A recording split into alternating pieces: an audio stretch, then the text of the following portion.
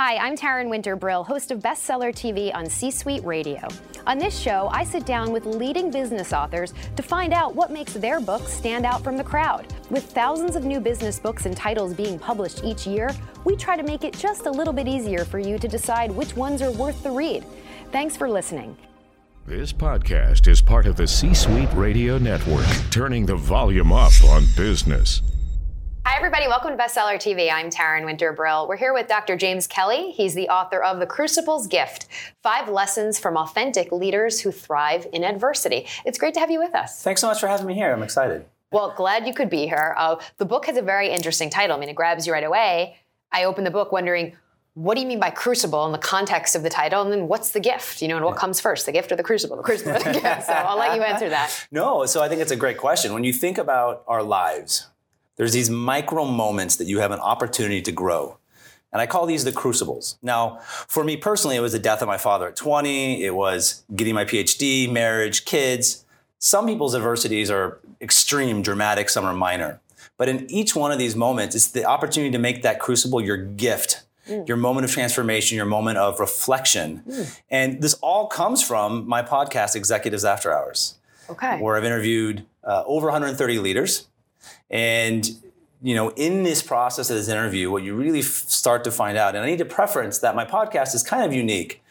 As you know, I'm sure you've been on a ton of podcasts, that many podcasts are about tactics and strategies and best marketing tool and best leadership tool and da-da. And for me, I don't really care so much about what you do. I care about who you are, because who you are ends up defining what you do. Right. And so on my podcast, I really talk about your autobiographical journey from childhood to adulthood and learn all these crucibles. And from there, you try to figure out why you do what you do then? I could say yes, but you know, I don't really care about that, because where you're at in this moment right now, knowing your journey, I don't have to ask that question, why you do X job. What I have to understand is who you are as a person, as a leader, because that's really important. And so that's why I said I don't really care about what you do. I care mostly about who you are in your own personal journey. Because what do we gain from that, though, by just interviewing? I mean, you can interview anyone about their autobiography. What are we, as the listener, what are we gaining from that? You're gaining all sorts of personal insights. Right? Like, what do you do in adversity? How do you respond in adversity? So everyone on your podcast has faced adversity? Majority of people have some sort of adversity. We all have. We all have micro moments of a crucible. But the other thing I was curious, you know, going into the book, so it's 5 lessons from authentic leaders. You know, we'll get into that process and more about the leaders in a moment. But specifically, when I mentioned the title of the book, Who Thrive in Adversity, that's a very specific niche. Why adversity, and were you considering other things? It kind of came out to me. So that wasn't the intent of the podcast. The intent really was just learning about people's journey. Right. I always kind of joke on my podcast that it's more about my own personal therapy. So as I'm on the podcast, I'm like, oh, that makes sense. Okay, I can equate that to my own life. Right. And again, as you see the numbers pile up, you start to realize that they all had some sort of adversity. They all made a pivot in their life. They all started to thrive as a leader because they knew who they were. One of the things I really learned a lot from these people is they would say, as soon as I got out of my own way, I started to thrive. I think that's a really interesting lesson that we sometimes forget as we grow as human beings. Right. So get out of my own way, meaning ego? My own ego, my own lack of self-confidence, my own inability to relate to people. Tell us a little bit about the leaders that you interviewed. Sure. For the book. Yeah, I mean, for the content. How'd you pick them? And I would, you know, it's funny because if you're not a Jeffrey Hazlett, you don't have the name to cold call people. So Who? Yeah. And Jeffrey was one of my guests actually on the show. But essentially, I would just kind of find people who I thought was interesting. You know, what you find in the podcast space, you know, there's so many podcasts out there. There's thousands and thousands of podcasts. Is that there's probably, you know, 50, 60, 70 people who just kind of hop podcast to podcast because they're trying to sell something, which is great. Yeah, it's totally the circuit. Yeah. And what I actually do is I seek out people who don't go on podcasts, because I don't want people who are trying to sell something. Yes, a lot of people have books that come on, and that's great, and I'll read the books, and I'll do what you're doing now, and it's really interesting. But I really want to find people who don't typically go share their stories, because that's where they're learning. So when we talk about the range of leaders, I had people all the way from startups, entrepreneurs. I interviewed a gentleman named Mo Gaudat, who is the chief business officer of Google X. He wrote a book, but his story is absolutely mind-blowing. I've interviewed a woman who at age 9 was left in her house by herself because her mom was a drug addict and a prostitute, and her and her sisters. and she was in the hospital for abuse, so forth and so on. What's amazing about her story is that she gets adopted. Her two sisters get adopted. One's older, one's younger. And you know what happens? She thrives, owns 2 galleries, one in LA, one in Philadelphia, multimillionaire. Wow. Her two sisters struggle with addiction, struggle with life in general. Why is she the one who thrives? Yeah, why? You know, well, that's a great question. So in the podcast, you kind of find out that at moments in her life, there would be someone there that would nudge her, where the other sisters either weren't receptive to it, didn't receive it, but for her, she was self-reflective enough to say that this is an opportunity for me to be different than my family. Okay. It's the grit inside her. But she had enough foresight to know that she wanted to be different, that this was not the norm, I guess, so to speak, or, normal for her. In the podcast, she really shared the fact that she was just happy she was there. Right. She was happy she wasn't drinking out of a toilet bowl or being put in the hospital for abuse. Right. Wow. And she had the foresight, to your point, to say, okay, can I be different than the past? So interesting because it's nature versus nurture, and it's like, wow, fascinating. Yeah. So let's kind of go through some of the 5 lessons that you've taken away and you're sharing with us. Well, let's start with the idea of just the crucible and how that actually drives the rest of the lessons. Okay. So, as I said earlier, you've had a moment of crucible, whatever that is. In those moments of crucibles, it gives you an opportunity, whether it's immediately or in 2 months, 12 months, whatever. Right. Gives you an opportunity to be more self-aware. And that's kind of one of the first lessons you saw. Okay. And as you become more self-aware, if you're someone who is on a journey of life to grow, to be a better leader, to be a better executive, and really at the end of the day, be a better human being, because that should be what we're trying to do, is that these individuals I found also then grew their compassion. And through this compassion, they grew their idea of having more integrity. Right. There's moral and behavioral. So now we're up to really 3 lessons: self-aware, compassion, integrity. And then what I found, and this is a word I made up, so I'm going to coin it now and put a little TM next to it, the idea of being relatableness. And the idea of relatableness is more about individuals who seek out to learn about their coworkers, their colleagues, whether it's someone who is an admin, whether it is another C-suite executive. Right. They want to create shared meaning with that individual. And in that shared meaning becomes trust, loyalty, respect. And at the very end of all of this, to sandwich it together, is the idea of learning. And these leaders really thrived about learning about themselves, about their team members, and really just about their general context or their field that they're in. Now, was it hard to narrow down all of this process into 5? I think that's something that just was inside me. Nothing got left. Okay. This kind of just what came out. Right. My background as a PhD in marketing, I'm a trained researcher.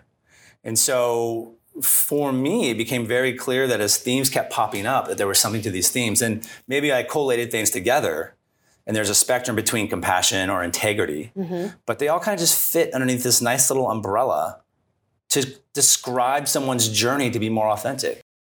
C-Suite Radio. Who is the ideal reader for the book? Who can gain the most, you think, from your lessons? I think there are 2. I think there's 2 people that can gain the most. I think those who are the aspiring managers that want to move up to the next level, so VP to directors, for example. I also think, though, that there's leaders at the top who, you talk to any consultant out there, there's leaders who really aren't that self-aware.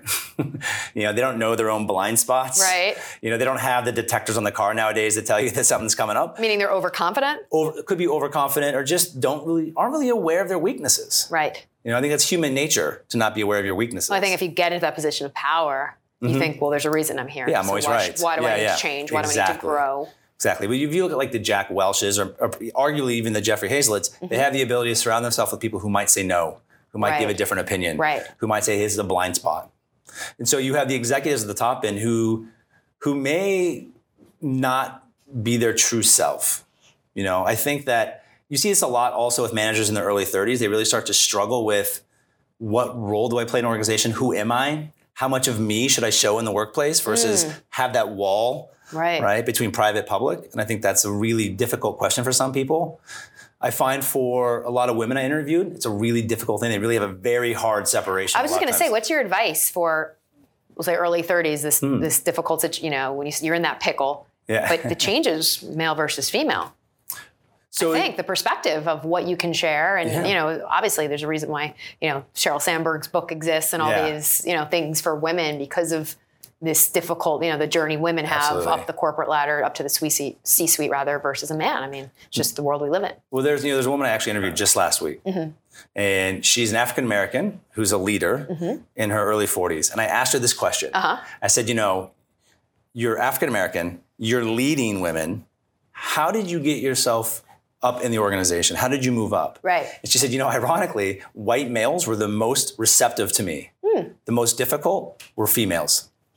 Yeah. I was actually blown away by that. I was like, really? Yeah, I would say if you took a survey, most females would say they'd prefer a male boss than a female boss. When I asked her, why do you think women were harder for you in terms of mentorship and growth? Right. And her perspective was that women who were bosses or leaders, they didn't want to be perceived as giving other women a leg up in the organization. Yeah, I mean, my sister's a manager. I have this talk with her. Not all, I find that maybe this just might be how we're biologically, disposed, our genetics, how we're wired. I find that women are just, some women, they say like Angelina, like she's not Angelina Jolie. Yeah. She's not a girl's girl. Yeah. Like there's girls, and then girls that are not girls. So, and there are some girls who have a sisterhood who want to see others succeed. But at the end of the day, I have a lot of friends who are in leadership roles. Women leaders are harder to come by than men. Mm-hmm. So when you do get in that role, you're threatened by other women because it was so hard to get that you're afraid that she'll take your spot. And because there's so few spots to get compared to men. And that came out as well in that conversation. That's perfect. Right. You've nailed that. So it's just a different level. So, it's not as many. Yeah, just not as many roles. And it's a shame because if you try to be on the same team, there's a reason there's that word synergy. Yeah. We're stronger together than we are apart. But not everybody sees that. In my opinion, I wish that more organizations had more women in the senior leadership. Mm-hmm. Unfortunately, as a male, we tend to be too ego-driven in the moments of choice. Right. And so it'd be great to have that balancing act there. But as a man, do men feel, when they get to that level of leadership, do they feel threatened or competitive with other men? The way women do, I think.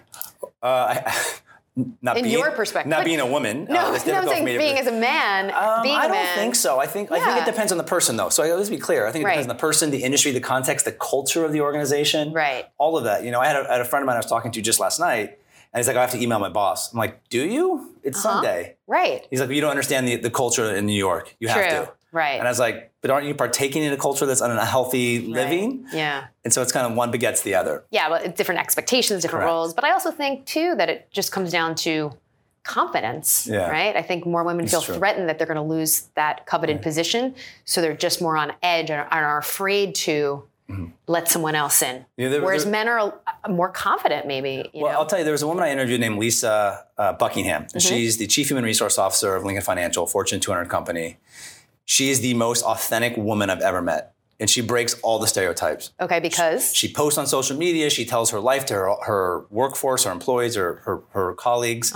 She is very transparent. She's very open. She's very honest. You know everything about her. Not in an unhealthy way, but in a way that says, I care about you. You should care about me.